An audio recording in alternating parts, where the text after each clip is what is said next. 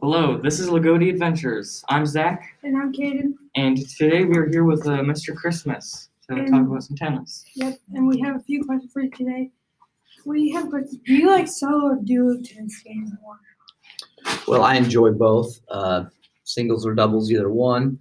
I enjoy singles. I played both in high school, but I enjoy singles because it's kind of on your own. But I also enjoy doubles because it's nice to play with a partner and work together in order to get the most out of yourselves. How many tournaments have you ever been in, or like a rough estimate? Well, several. I mean, I've played individually as a player and even tournaments outside of high school. But as far as how many tournaments,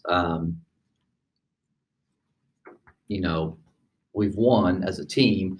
In high school, we won 3 sectionals when I played in my 4 years.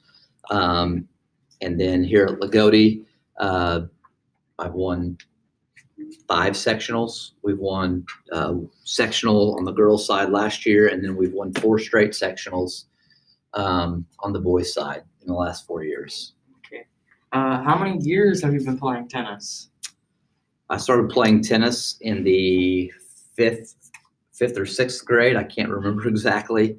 So that would have been, let's see, probably since I was about 12 years old. So I don't know, probably about 32, 33 years. Wow, cool. Which main trait of the line would you use in tennis to boost confidence? I would say get grit, because tennis is, always use the expression mental is to physical as 4 is to 1, because I think 75% of the game is mental.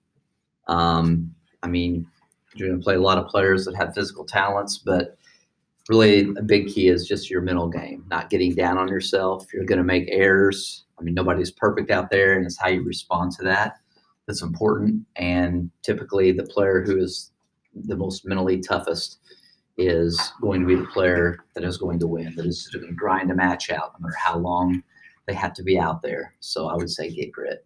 Okay, well, thank you for taking this time to be with us today.